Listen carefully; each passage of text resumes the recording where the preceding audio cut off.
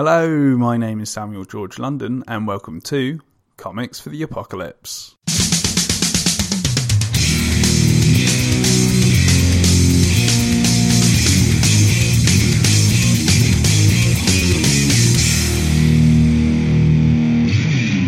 On today's episode, I speak to comic book artist, writer, and beautifully bright personality, Gustaffo Vargas, about what comics he would take into the apocalypse.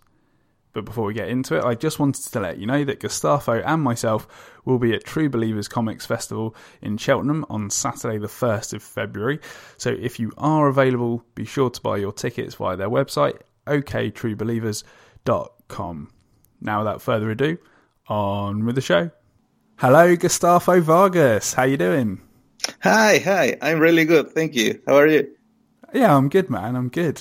Apart from a few technical issues that we had before coming on, it's all good. It's always stressful when there's kind of, technological problems because you worry about the recording and things like that. But I think we're all sweet now. So it's all good in the hood. Now, firstly, thank you so much for coming on Comics for the Apocalypse. It's a real pleasure. Thank you for the interest. I'm really happy to participate on this one. Oh, very much so. And for those that haven't come across you before, what do you do in the world of comics? I'm mainly, it's a bit funny. Mainly, I draw comics, but I am also an author. So I make Peruvian cyberpunk comics. Most of my work is I'm the writer and the artist, but I also do some artist work for other indie publishers as well. And just recently, just before Christmas, your comic Manu was announced to be the number one indie and small press comic of the year from Pipeline Comics. Man. So massive congratulations with that. That was absolutely epic. You ended up with 59% of the votes. Yeah, thank you so much. It was until now. Right now I can't stop smiling that big. It was just too much. It wasn't a surprise, and I mean in the way that when you voted, you could see what was the percentage. So every time you could refresh, you could see the percentage. So I'm still overwhelmed and surprised, but especially the last days, I was thinking, I think it's going to happen. Exactly. But I'm massively happy, really grateful. I think the community here is amazing, and I feel so honored to be considered among these creators that I think are amazing, and to be chosen number one, which is it's a bit of a luck game, but still it feels really good because it's kind of a sign like saying, you know what, you're going somewhere, keep on going, you're doing things and people are kind of noticing you, and just keep up, right? That's really nice. Oh, absolutely, man, and it's well deserved. And just for the listeners to get a flavour of Manu that haven't come across it before, it is best described as a cyberpunk in Peru, basically. Yes. So you explain it better than I can. So you go ahead. I really wanted to explain my things. That's why I put on the back. I put like a couple of lines, which is a comic about monkeys, jaguars, cyborgs, and a mystery. So, but most of the time I say it's Peruvian cyberpunk, and then I don't know how to follow that. And people say, okay, fair enough. That's really good. It's a great pitch, man. Yeah. It's a description, but it works nice as a pitch. So it's good. Oh, absolutely. And where can people find out more about it? I go to some comic festivals. Yeah, but usually you can find me on Twitter, Instagram, Facebook. On Twitter, you can find me at Gustaffo Vargas, which is Gustaffo Vargas. Sorry for the spelling, but and Instagram is almost the same, Gustaffo with double F, Vargas, Tata J, and Facebook almost the same, Gustaffo Vargas, which is it's mainly my name.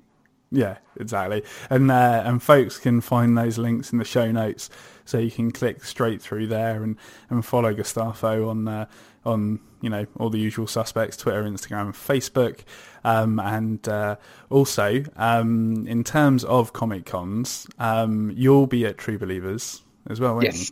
Yes. I'll be at True Believers. I thought I wasn't going to be able to, but last minute I was able to, and luckily I was able to find a table just by the end of December, basically. So it's going to happen. I'm really excited because I was pretty sure I was going to miss True Believers, and I really enjoyed which was actually that was the show that we met, right? It was, yeah. We were tabled right next to each other, and that's how I became aware of you. So it's amazing how this works out. Yeah, so our anniversary. that's nice. Yeah, totally, man. So yeah, I hope, fingers crossed, we're tabled right next to each other again. That would be nice. But otherwise, I'll be dropping by your table regardless. And for those that don't know about True Believers, it's a comic festival in Cheltenham, and it's on Saturday the 1st of February. So if you head on over to oktruebelievers.com, then you can find out more details there and buy your tickets before you arrive at a cheaper rate than on the door. It will just be great to see you, man. No, and it was my first time in True Believers last year, and I love that show. It was really, really nice, and every year, more artists, more writers, and more people involved in this. So it's definitely going to be you as well, but other people that I really will enjoy to see again and say, hey, how are you, and all that. Absolutely, man. Now, all of that aside, unfortunately, I do have some bad news for you. And that is that there's been a zombie outbreak. And I believe you live in the region of the Midlands. Yes. Kind of around there. So I'm going to plant the zombie outbreak in Loughborough to kind of give you a fighting chance. My first question for you is, what is your action plan for survival? Well, I will start pushing people maybe and hide as soon as I can. At least I will be the first one, right? Not the heroic thing, but I'm pretty sure at least I would be first, unless there's some people that are faster than me. Dog eat dog, mate. I could be just creepily scared, yelling, but running as fast as I could. Oh, absolutely. And obviously you're going to be trying to find your wife as well. And when you do find your wife, well, what's kind of going to be your plan? Are you heading out into the countryside, or are you hunkering down in kind of a supermarket or something? Or yeah, definitely. Some cans, some boxes stuff, some water, maybe a couple of good rucksacks, because usually we travel. She's a trekking guide, so we have pretty good rucksacks to take. Nice. And basically going into any kind of goods that we can. Anything a bit high that we could find, at least away from the cities. I think it's easier to get killed in the cities. Oh yeah, definitely. So head out into the sticks and find a nice little farmhouse to take over or something. Yeah. That sounds kind of nice. Even with the situation involved. Yeah, exactly. Airbnb zombie. Is what you could find. But it's funny because it's a zombie apocalypse. Let's make bread, and something like that. Let's make the most of it.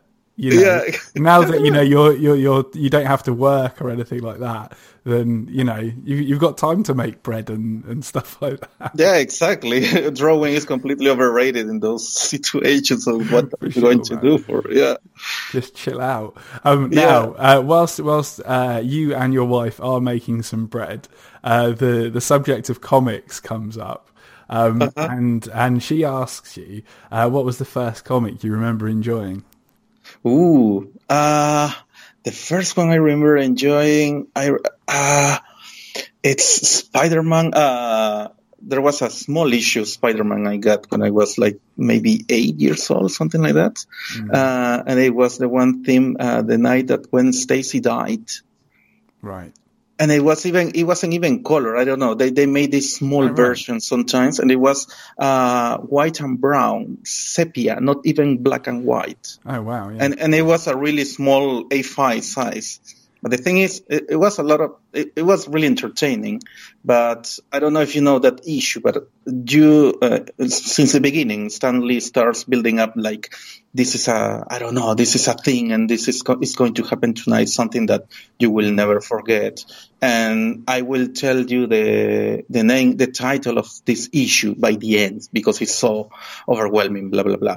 And I was like, what? And towards the end, that's when Stacy dies, and he says even, and now I can reveal the title, This is the Night That When Stacy Died. That really, really stood with me along. I even have that issue. I still have it. That's great. Yeah, it looks like crap, but I still have. Of course, man. Yeah. But I'm really happy I have it. Yeah, but it was a really good. I used to read other things, but I think that's the main one I remember when I was a kid. That's fantastic. And that was translated into Spanish, was it? Yes. I think it was a Mexican version. Okay, wow, that's amazing. And so at this time, you're 8 years old, and are you drawing lots, or are you just reading comics at this point? I basically, like all kids, I started drawing since you don't remember, but I never stopped. So I never stopped drawing. I was the one in school that was not paying attention to the classes and would be scribbling on his notebook, anything, and for characters. And the teacher telling you to stop, stop drawing, and stop trying to perfect your craft. Yeah, you could never become an artist, of course. No. Yeah. No, that's true. That's true. They even once they broke a couple of my drawings in front of the class to show that I shouldn't draw, which was not that much encouraging. As brutal. Oh my gosh. Yeah. I try not to take it as bad, because it's like many times, parents make mistakes and teachers make mistakes based on what they think. So they were thinking and trying to get you away from, misery and hunger of drawing, instead of you're going to be, something else. So, but didn't work, right? Nah, not at all, man. You persevered, and you are where you are now. Now, when did you think that you could actually make a career out of this? What do you mean? In terms of drawing and becoming an artist and a comic creator at large? Well, the drawing part never stopped, but there was never really another choice. I mean, I knew it was going to be always it was something related to drawing, arts, or something creative. Great. So I studied in the moment I tried to pursue something, I always went to graphic arts or fine arts. It was always a direction. The only thing is, am I going to be like a graphic designer, or somebody that works in something more like business-like, or somebody that is going to make something a bit different? That was more like the thing, but it was absolutely always arts. Cool, man. That's awesome that you had kind of that focus and persistence to pursue it. Yeah, no, I was, and the thing is, I was lucky. My dad used to be an artist, and he was a creative director in an advertising company by those times. And me and my brothers, we used to draw absolutely all the time, and we're really encouraged to pursue anything we would like. So there was. In my house, there was never anything like, hey, stop drawing, try to do something more serious. No, it was like, okay, you want to draw? Practice more, right? And keep on going. It was just like that. So I was really lucky on that stage, for sure. Oh, that's great, man. Nice. Now, the conversation with your wife moves on to the next question. And that is, what's the funniest or the comic that made you laugh out loud the most? That's it's just a bit later of the Gwen Stacy situation because that was quite dramatic. There's a Argentinian comic, actually strip comics called Mafalda, which is she's a small girl and she has small friends. It's a bit like Peanuts influence from Churchill's. Yes, yeah. When I was looking at it, I kind of thought, yeah, this is basically like an Argentinian Charlie Brown. Yeah, a bit. But the thing is, most of the stories are not so. It's a bit more basic in the way that it's just jokes about kids, or many times it was on the 70s. So there's a lot of politic jokes. I remember that I would read it, and solid 40% of Mafalda I wouldn't understand when I was a kid. And little by little, as I was growing up, it was like, oh my God, this is okay. Now I get it. It's sarcasm, it's this other political figure, But but it works both ways. For kids, it still works really well. And when you start growing up, you understand a bit more like more grown up jokes, basically. Yeah, man. And I guess, that's what gives something real kind of staying power, is the fact that, you know, a kid can read it and just read the jokes and appreciate the jokes, just to get like a basic laugh out of it. But then when you grow up and you go back to it and you realise there was more to this than just a cheap joke, you know. That's amazing.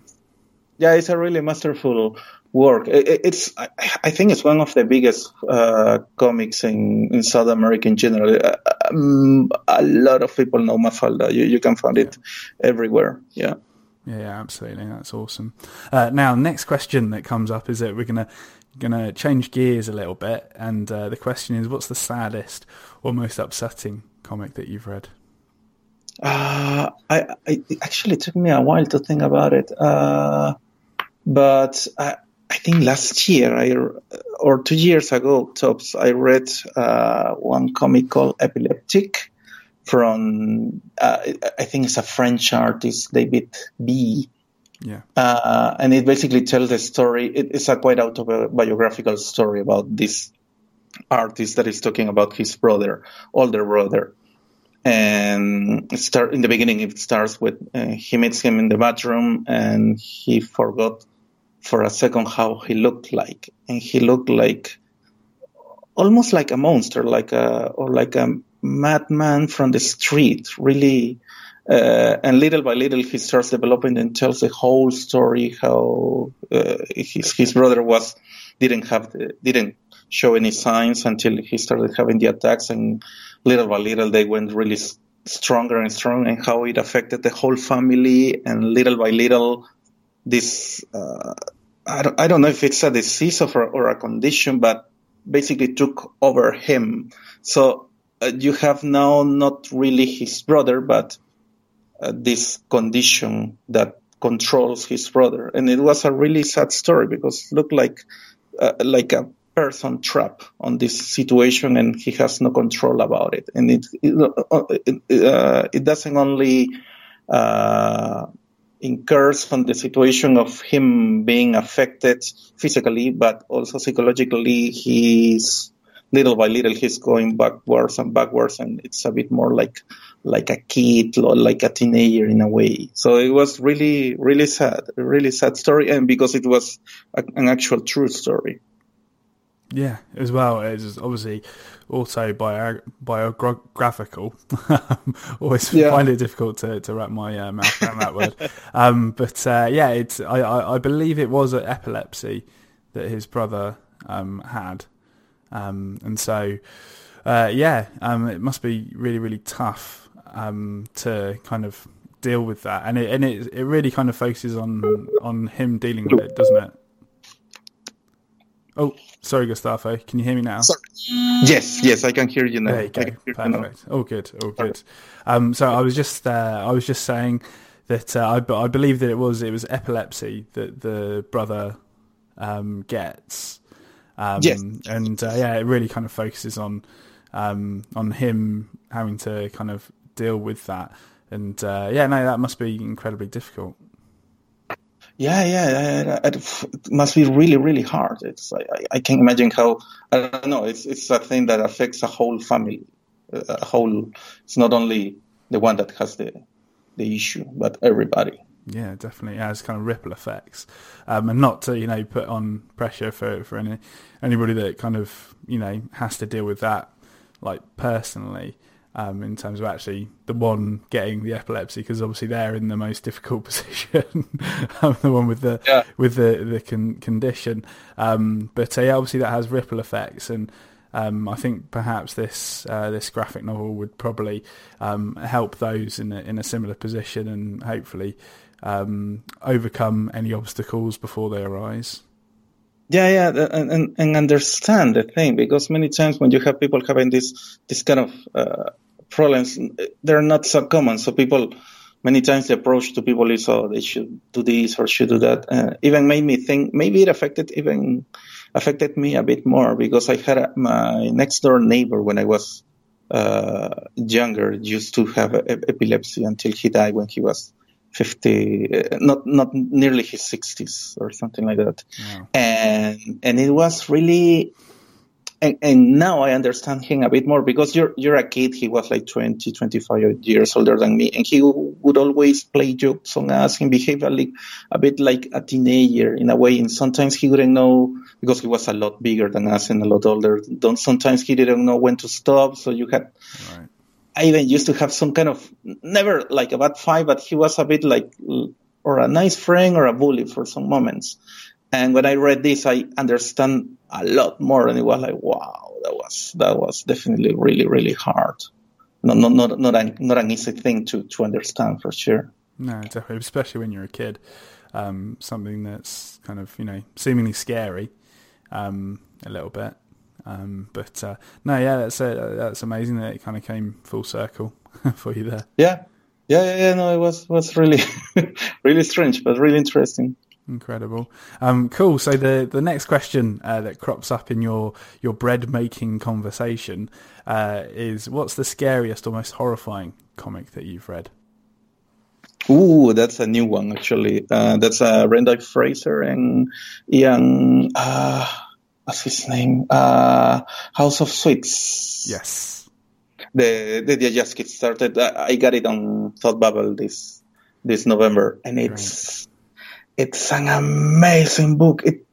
You read it, you don't understand it well, but you feel so uncomfortable while you're reading it, and towards the end you feel like maybe I should, I don't know, put the lights on and just be aware. It leaves you really in a really uncomfortable situation, which is, I think, cheers to that, because it's amazingly done. I don't know how you managed to create something as powerful, and as it's like darkness starts creeping out towards you little by little. It's an amazing piece of work for me. Oh, definitely. And just to kind of have the listeners get an idea of the story, what's the initial premise of House of Sweets? There's this little by little you discover these two brothers that go to a small house in the forest, and they kind of start recollecting some thoughts and some remembrances of their childhood mixed with what's happening in that moment. But in some moment it's this kind of story that you don't know if things are happening or things are fantasy, or you never know what's real and what's not real for moments. And there's this shifting all the time. And I think that's one of the masterful ways of the narration about this thing. You never know exactly what's happening. You know what's real and what's not. That's really cool. Oh, that's awesome. Yeah, to kind of walk that fine line of trying to, have the reader second guess whether, okay, is this real or not real? And there being kind of actual consequences to all of that. Yeah, exactly. No, it was quite a read, really quite a read. And in general, I love Fraser's. I've also read Alexandromatic before that, and took me a while to get it, because it was really the same. Was really confusing in that way. He likes to play with that, and he does it in a way that it's amazing. It's fantastic. definitely. That's awesome. And a fellow indie creator, Fraser Campbell, as well. So it's great to get that out there. Yeah, no, for sure. Absolutely. Now come on to one of my favourite questions, and that is, what is your favourite cover? It's not like I have like the one favorite cover, but if I want to speak of one that it's at least right now I can think of, is the last issue of Hellboy in Hell from Mike Mignola. Mm-hmm. In general, I love Mike Mignola. He's my basically my god artist. I really admire his whole work very much. But the thing with this particular issue and cover is when I was growing up all the time I've lived in Peru, things have changed a bit more, but I could never follow any kind of comic. So, for example, you could find, if you were lucky, you could find this issue, I don't know, 120 and issue 220 of Spider-Man, but you couldn't follow, I read issue 120 in next 15 days, or next 2 months, I will read the following issue. That couldn't happen. So this one in particular was the first time I was following the issues, and I was able to finish one whole block of issues, one after another of Hellboy in Hell, because I was already living here. Right. So it was like, wow, this is how it feels. This is how it actually works. This is what they were talking about. So I was really, really happy with that. I went on my break. I was working on a small design company. I just went on my break and went back with my comic in hand. And when I went back home in the evening, I was reading the last issue. So it was quite I don't know. It felt really good. Oh, that's awesome, man! And just to give the listeners a flavour of what the cover actually has on it, can you explain that to us? The cover, you mean? Yes. It's basically what you know. It's the thing is, the story of Hellboy. One of the main things he was created to take over hell and bring hell to bring basically the final apocalypse to the earth, the end of everything, the end of time. And you see Hellboy in full power, because he always takes off his horns, so he doesn't lose control, because he's too powerful to do that. So you can see him with the horns, really huge, big like a mountain, but at the same time, he has the raincoat that he usually uses. So you're kind of wondering, is he the monster? Is he the nicely weird Hellboy? We know what's happening here, but it looks like and he's looking basically frontal at you. So it's an issue that is basically looking at you and saying, this is over. And actually, Mike Mignola finished his story there, and I really respect also a lot when somebody says, okay, I wanted to tell a story, and I finish it. It's not like I will keep on following more stories just because it's giving me money. I feel like I have to finish the story. So for me, that was an amazing, a really amazing thing on storytelling, when you know when to stop and when to say, you know what, I won't keep on doing this. Like Calvin and Hobbes, for example, he decided, I finished this and I won't do this anymore, because I could do it, but I don't see why I should. So he stopped. So that was really inspiring, and basically bringing a lot of respect about this work. Absolutely, and kind of actually having a contained story, and not just kind of milking it for all it's worth. Which can be commonplace. So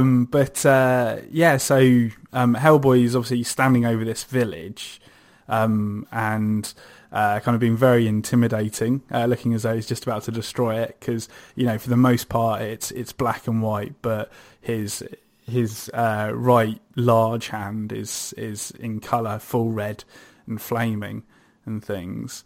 And in true Mike Mignola style, just kind of the big areas of black. Yeah, Yeah, exactly. But it's just used so well. And one of the best parts of it that I'm looking at right now is his tail. Mm-hmm. Like, that's really well done. So what Mike's done there is that he's basically got a valley where the village is at the bottom, and the mountains on the side of it, it's just black. But you've got Hellboy kind of, walking towards this village by the looks of it. But what he's done is that he's used grey to put the tail into the mountain. And although there's kind of some dust that covers up the connection between the tail and Hellboy, but you know that it's his tail, even though it's just kind of like it's a real kind of, it looks like it's a real quick tick, of grey, isn't it? But you know that it's his tail. That's amazing. Yeah, little by little, my main knowledge work is about giving more power with less throwing in a way. So he's getting more and more and more simpler, but it's a lot more powerful, and story wise, it just flows tremendously. And he has really, I don't know, the impact you have on a cover, because you have basic colors, just some grays, the reds, and a lot of black. And it's really, I don't know, it's really, really basic. You see almost like squares and triangles if you don't concentrate on the shapes. But even though it's pretty basic, and that's what makes it really, I don't know, like the visuals are really create an impact that comes to you. Yeah, absolutely. Yeah, impactful would be the way to describe that cover. No, that's really cool. No, it's a great one, and it's great to have that personal connection to it with all of that as well. Yeah. I was lucky. The first time I went to Thought Bubble, that was 2016. He was invited to,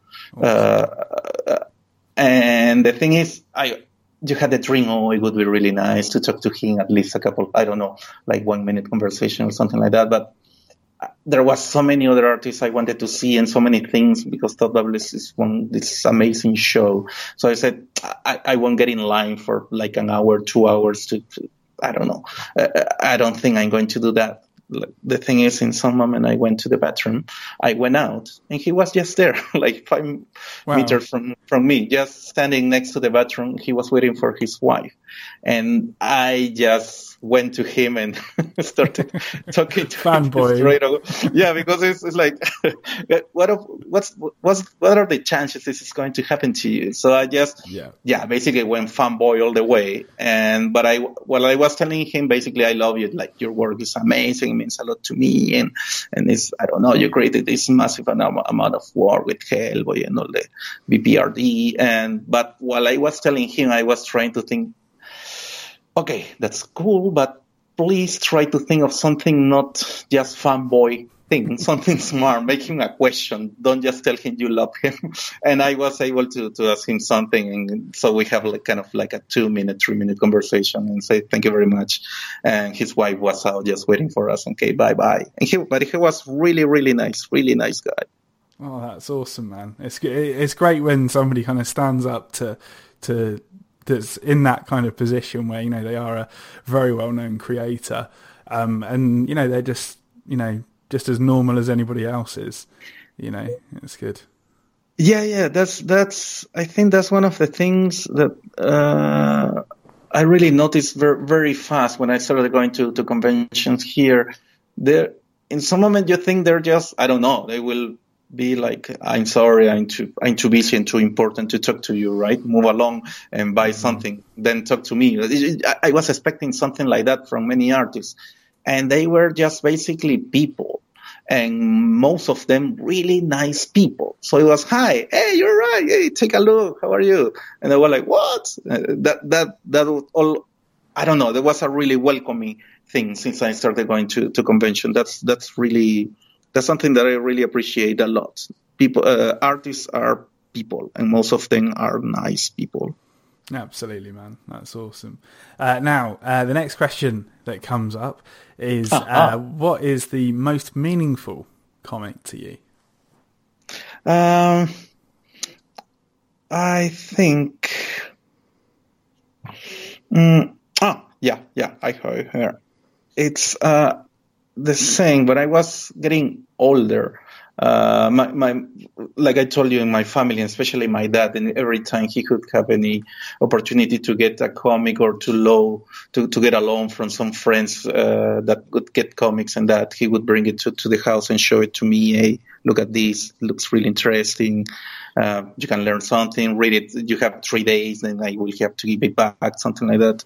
And it was an Argentinian comic called Marco Mono, which blew my mind. It was really different from what I was seeing at the moment, because it was mostly superheroes or some more cartoony things. I didn't understand the comic. I was, I think, 10 or 11. It was I don't know. I was wondering what's happening there. I read it. I understood the whole bit, but I didn't understand the meaning. And there was a lot of sarcasm and kind of politic jokes, and I just didn't get it. But I don't know. Always kept with this curiosity. What's this story about? What's this thing about? And the main character is, well, Marco Mono is Marco Monkey. But they're playing a bit with the name Marco Polo, so right. It sounds like Marco Mono, Marco, but he's basically what do you call this? Give me a second. How do you call this animal that is not actually a monkey but a mandrill? Okay, the same in Spanish, mandrill.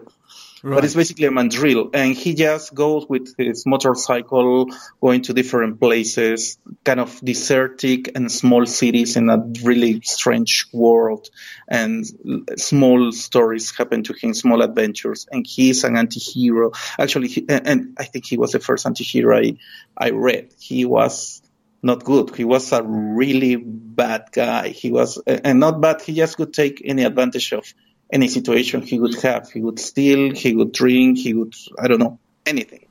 So all that was like, this is so weird, I don't get it. And like 4 or 5 years after that, I think I was like 15, 16 years old, I was able to get the comic for myself.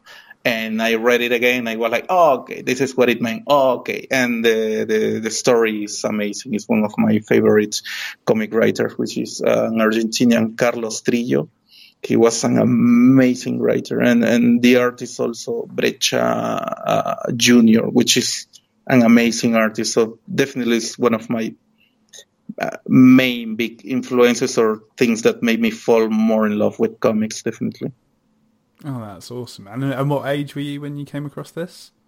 It was like, I think 10, 11. Right. For the first time, yeah. Right, wow. And then just at school, were all your friends into comics, or was it just you? No, not really. I mean, just the usual. Sometimes you would have like a couple of Spider-Mans and stuff like that, but nobody like really like collecting stuff with me and all that. No. In general, not on the same level. Wow. No. So you were basically on your own, you know, in Peru, into comics. That's amazing. Yeah, little by little, when I was in university, and so I could get more and more friends that could get a bit more on that. But in general, no, you would have just comics. You have like a couple, but no more than that. Wow, man, that's incredible. And do you know what it's like today in Peru in terms of comics? Are there big comic cons there like Brazil, or is it just kind of, you know, the same? It's not well, Brazil I think is the biggest one in the whole South America. I'm not sure if even in Latin America, but they're really huge. But things have changed a lot. Now you can follow issues. Now you can go to. It was really hard. Other than kiosks in small places, sometimes you could find a comic.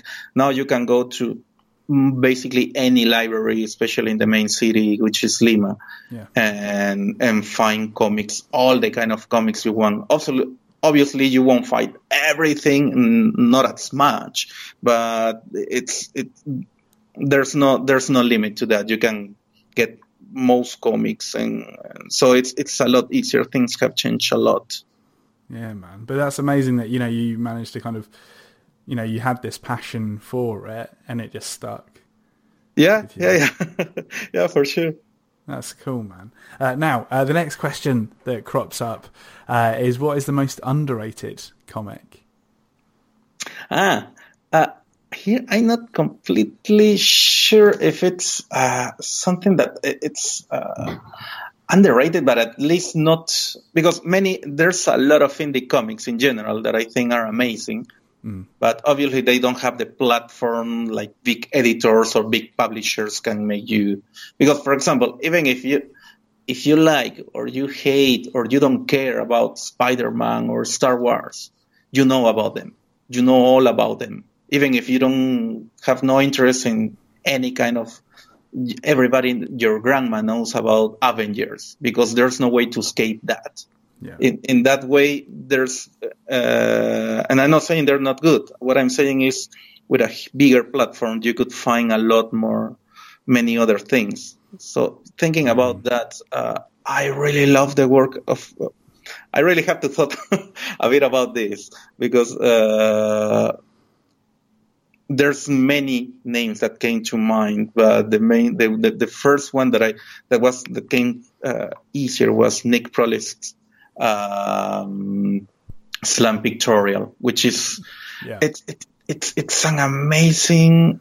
He's creating an amazing world, and I managed to meet him the first time, but I didn't get his comics. But then I got his, I think it's number 3 or number 4 issue he already has, and you see he's creating stories, and you see you feel these are people. It's like he was telling the stories of persons he would know, and not somebody that he created.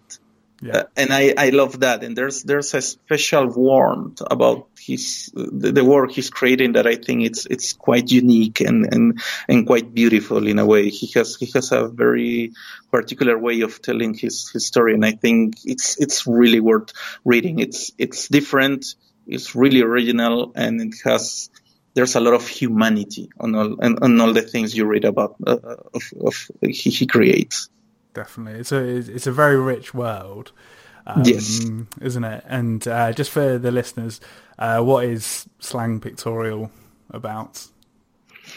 It's basically telling the story of many different characters. In the beginning, you think it's just one, but little by little, you realize it's telling different stories about. I think it happens in London in maybe the 50s, the 60s. Yeah, I think it's the 60s. Yeah, I think it's the 60s, and working class and people with normal issues, normal problems.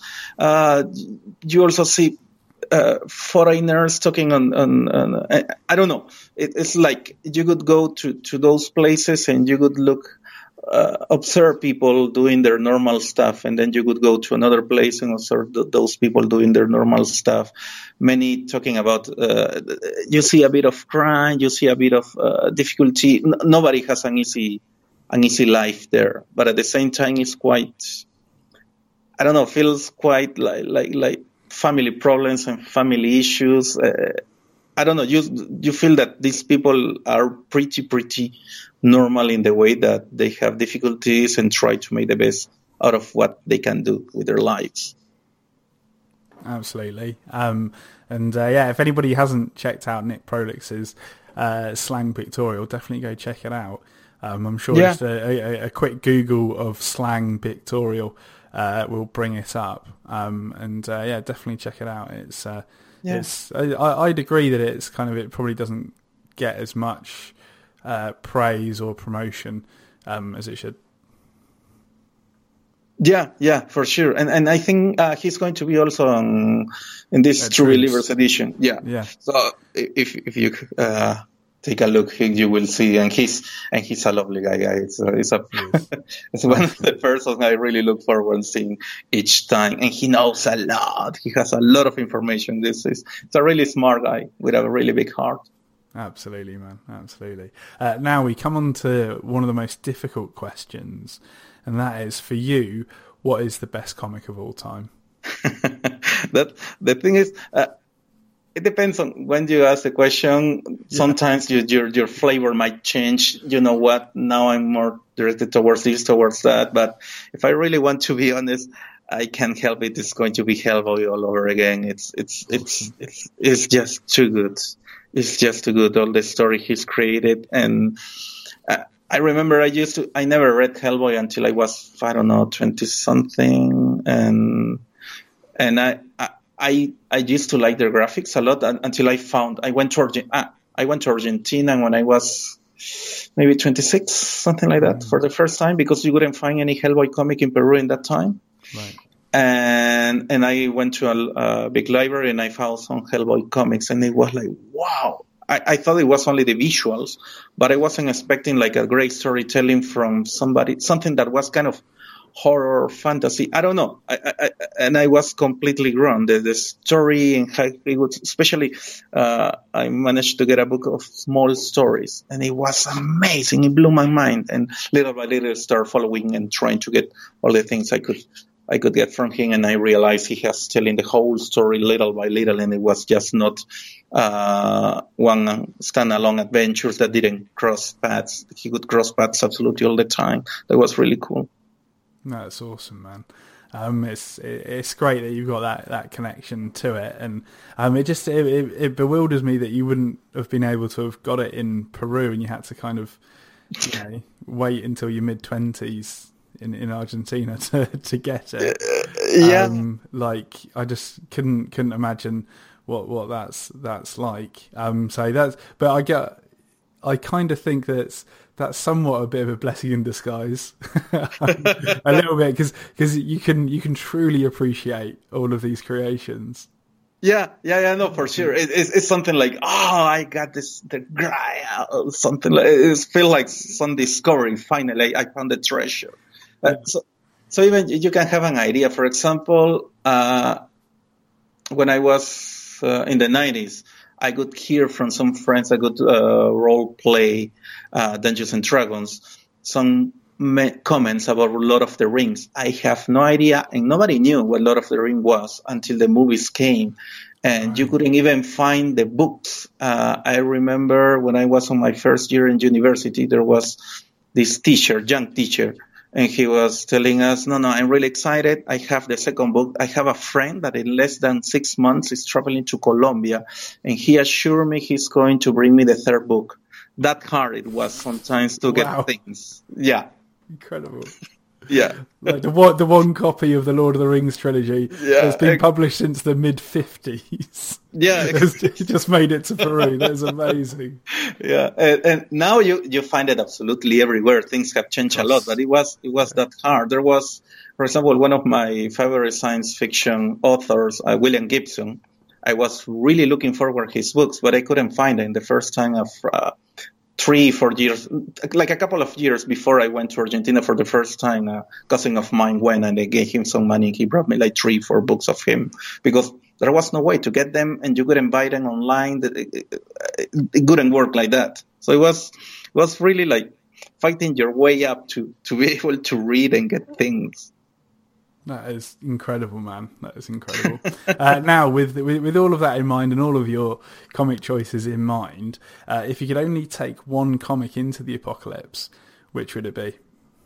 Nah. I wonder which one. Yeah, it's a new title called. I think would be the last trade of Hellboy in Hell. The 10 issues. Yeah. It's such a joy. The story is such a joy. The visuals are such a joy. And Mignola works in a way that he manages and has control, so he can tell his colorist, Dave Stewart, how to tell the story and to manage the rhythm, and when to put the really hard colors and when to go full gray again. It's really like a symphony taking place. So yeah, definitely that one. Definitely Hellboy. That's awesome, man. And what weapon, tool, or useful item would you like to take in with you? I was thinking really funny ways, but then I went because I was even thinking like, I don't know, like a piranha attached to my arm so I could bite people. But I think I have to be a bit more practical, and I went to a Japanese sword, a katana. Nice. So that works really neat. That's a good one. Tried and tested. It's not going to fail you, is it? No, and you won't run out of shells or bullets or anything like that. You just keep on swinging, and you will make your way through for sure. Exactly, man. Exactly. Well, Gustaffo Vargas, thank you so much for being in Comics for the Apocalypse today. It's been a real pleasure. Thank you. It was a lot of fun. Thank you for thinking of me. It's quite all right, man. And for the listeners, one more time, where can they find you on the internet? Basically just Google my name, which is Gustaffo, Gustaffo, Vargas, Vargas, and you will find me on Twitter, Instagram, Facebook, and I even have I sell my comics I have a big cartel shop, but in general, I think you will find me. The thing is, my name is Gustaffo with a V, Gustaffo. But it's not a strange name in South America, and Vargas is a really common surname in South America, the same. So if you look that, you will find a lot of people, even a singer. I don't know. You will never find me. So I was trying to find a way to make myself a bit more unique, and so I went for the double F. And I don't think I haven't found one. So I think that might be the only Gustaffo. So that works fine for me. Nice, man. Nice. Excellent, dude. Well, again, listeners, those links from the show notes, so you can click straight through there. And you'll be able to see Gustaffo and myself at True Believers on Saturday, the 1st of February in Cheltenham, if you're around. So make sure you get your tickets at oktruebelievers.com. And other than that, Gustaffo, I'm really looking forward to seeing you again, man. Yeah, same here, definitely. It's going to be, I think it's going to be a really fun show, and there's a lot of, I think there's going to be a comic for everybody, because you will have a spread of so many different people and voices that I think it's going to be a really good day. Oh, 100%, man. 100%. Always is. Yeah. All right, dude. Yeah, sure. Well, safe travels, and I'll see you soon. Yeah, see you soon. Cheers. Thanks, dude. Bye. Okay, bye-bye. Thanks again to Gustaffo for being on Comics for the Apocalypse. It was an absolute pleasure. If you enjoyed the show, please leave a review for us on iTunes or whichever podcast service you use, as not only will let me know that you liked it, but I believe that it helps make other people aware of the show as well. And if you'd like to check out Gustaffo's work or follow him on social media, those links are in the show notes, along with all of our own links to the various areas of the internet. And finally, as long as the apocalypse doesn't come to pass in the next week, I'll see you next Monday. Bye for now.